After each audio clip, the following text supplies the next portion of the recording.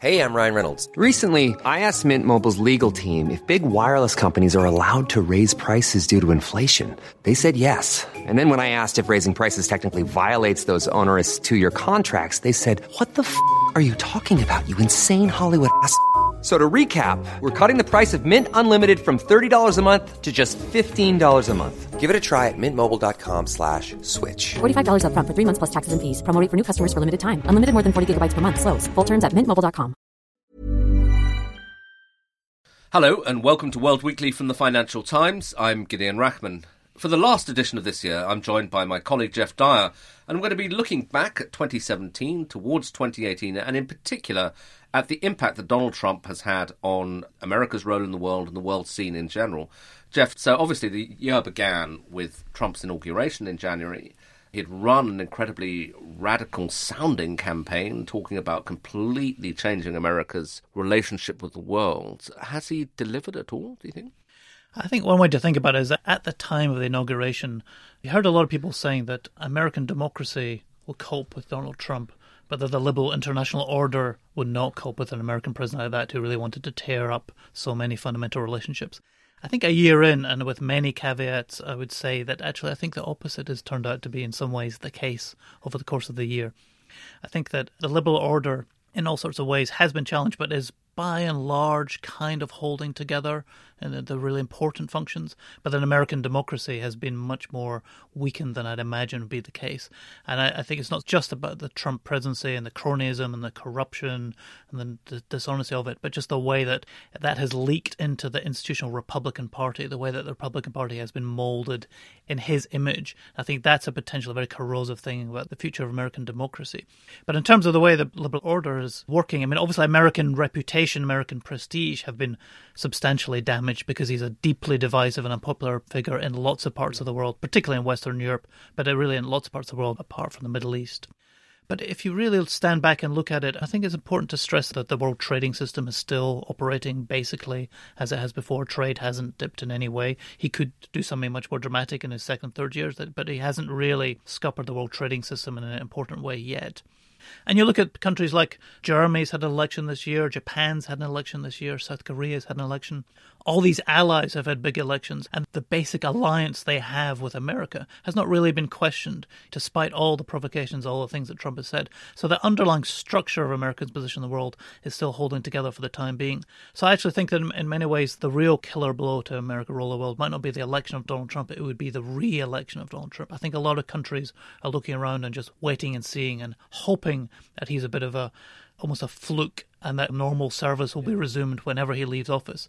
Yeah, I mean, I think that is the case. An American friend of mine put it quite nicely where he said that a lot of America's allies are treating this like the Regency period in Britain, when Britain temporarily had a crazy king, George III, and other people ran the show while George III talked to trees in Hyde Park or whatever it was he was doing, and they hoped that in due course a sane king would return, and that this was more or less how the Allies were treating America. And I put that actually to one of America's foreign policy gurus, worked in several governments, and he said, yeah, that's actually how a lot of us inside the United States are also in the foreign policy establishment regarding it, that they're hoping that they can manage Trump in some way and that eventually he'll turn out just to be an aberration and some more normal president will come back in. But I think that could be what happened. But as you say, the whole question of how America's changing internally and whether even if Trump goes, you're going to have another president playing by these new rules that he's established, I think is probably the big question.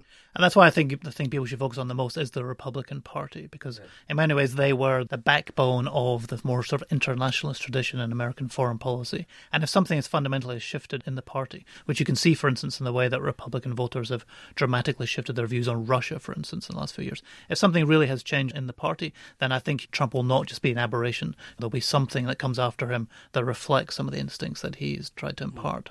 But I think that one of the things that is still unclear, trying to analyse it, both sitting as a journalist, but also, I guess, even more pressingly, if you're one of the allies, is Trump an isolationist or isn't he? So that he's made these disparaging statements about NATO and they must all pay up and why are we even doing this, but then rode back from it a bit, and the policy people below him will say, well, look what's actually happening on the ground. We have deployed troops in the Baltic states. We are keeping sanctions tight on Russia. Similarly, in Asia, it seemed to me on his recent big trip, very mixed messages. He's in some ways being highly assertive towards North Korea.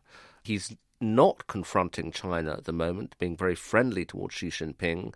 But is that because that's a preparation for giving China a kind of sphere of influence that the Chinese want, or is it some other kind of Trumpian instinct? It's hard to read, isn't it?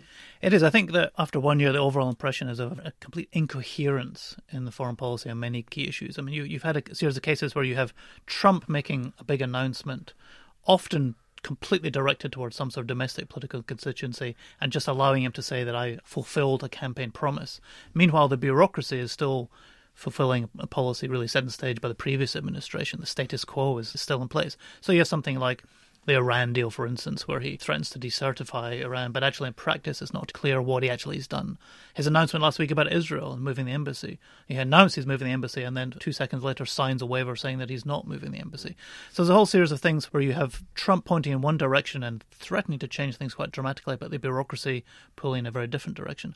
Where that will really come to a head, I suspect, in the next year is over North Korea, where rhetorically he's almost set himself up to attack North Korea because he said, I will sort this out, I've got this under control, when clearly he isn't capable of stopping the North Korean nuclear program. So how he reconciles that with the inevitable pressure you'll have that this would be a massively escalatory step if he was to attack North Korea, I don't really know. Yeah, and I must say that it's been a couple of months now since I've been to Washington, but there does seem to be a growing concern amongst the foreign policy establishment, sorry to keep using that term, that actually maybe he's going to do this. You see it reflected in the press, well-connected journalists like Evan Osnos and so on saying we're moving towards a war now with North Korea.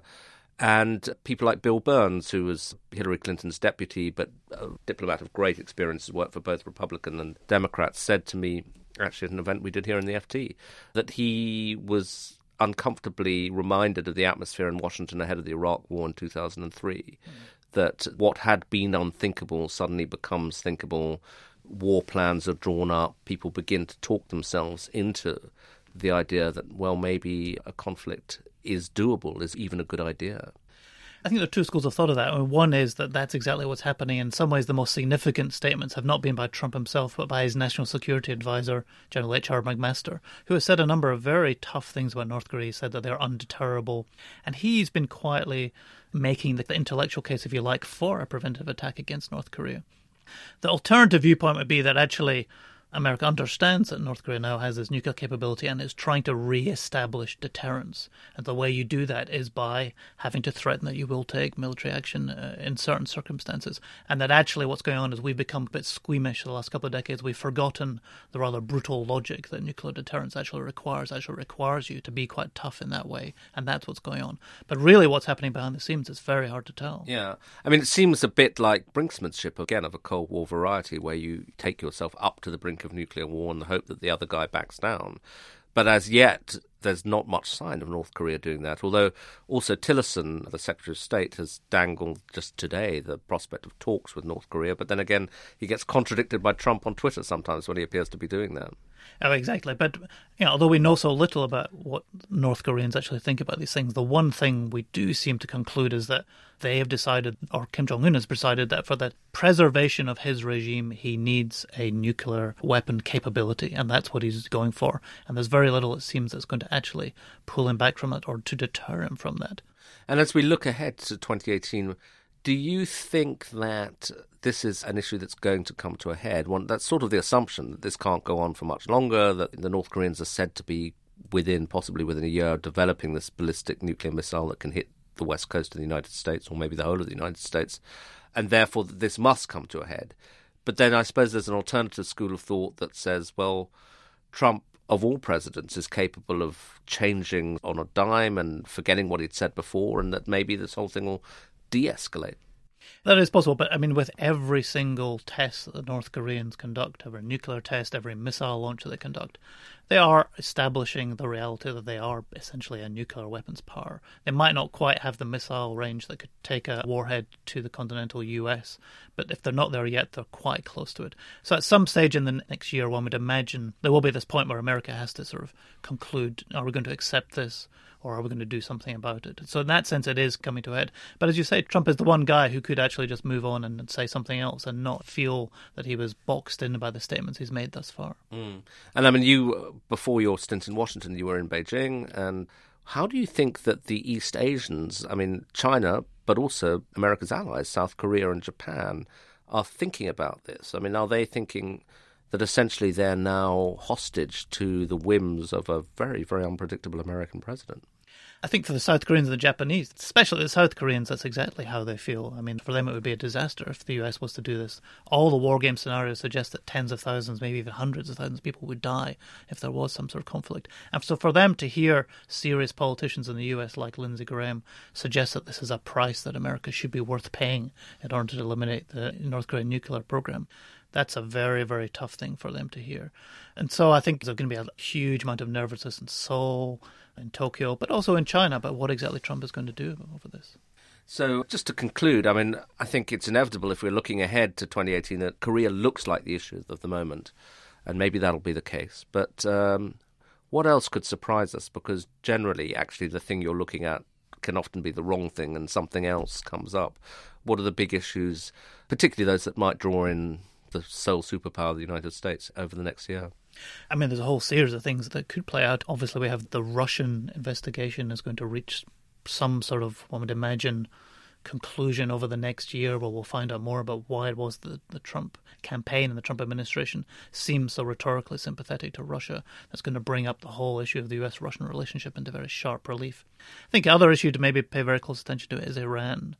It's kind of been a bit of a sleeper over the last year, but it is striking at how skeptical about Iran most of the senior people in the administration are. And it could become even more so if it turns out that Mike Pompeo, the CIA director, becomes the Secretary of State, which is one of the rumors that has been playing out. And so you're going to have a set of people who are very skeptical of Iran, who think that the Iran deal was essentially that the US got snowed and are itching to do something about it to try and shake that up. And we'll be looking for ways to do that. And they have a president who's very sympathetic to that. So I think that Iran is another issue that could potentially become front and center. Okay, well, I guess we'll find out over the course of the next 12 months, and I'll look forward to talking to you about those issues in 2018. But for now, that's it for this week, and indeed for this year. Until next year, goodbye. Join Capital Group CEO Mike Gitlin for a new edition of the Capital Ideas Podcast. In unscripted conversations with investment professionals, you'll hear real stories about successes and lessons learned, informed by decades of investment experience. It's your look inside one of the world's largest asset managers. New episodes are available monthly. Subscribe wherever you get your podcasts. Invest 30 minutes in an episode today. Published by American Funds Distributors, Inc.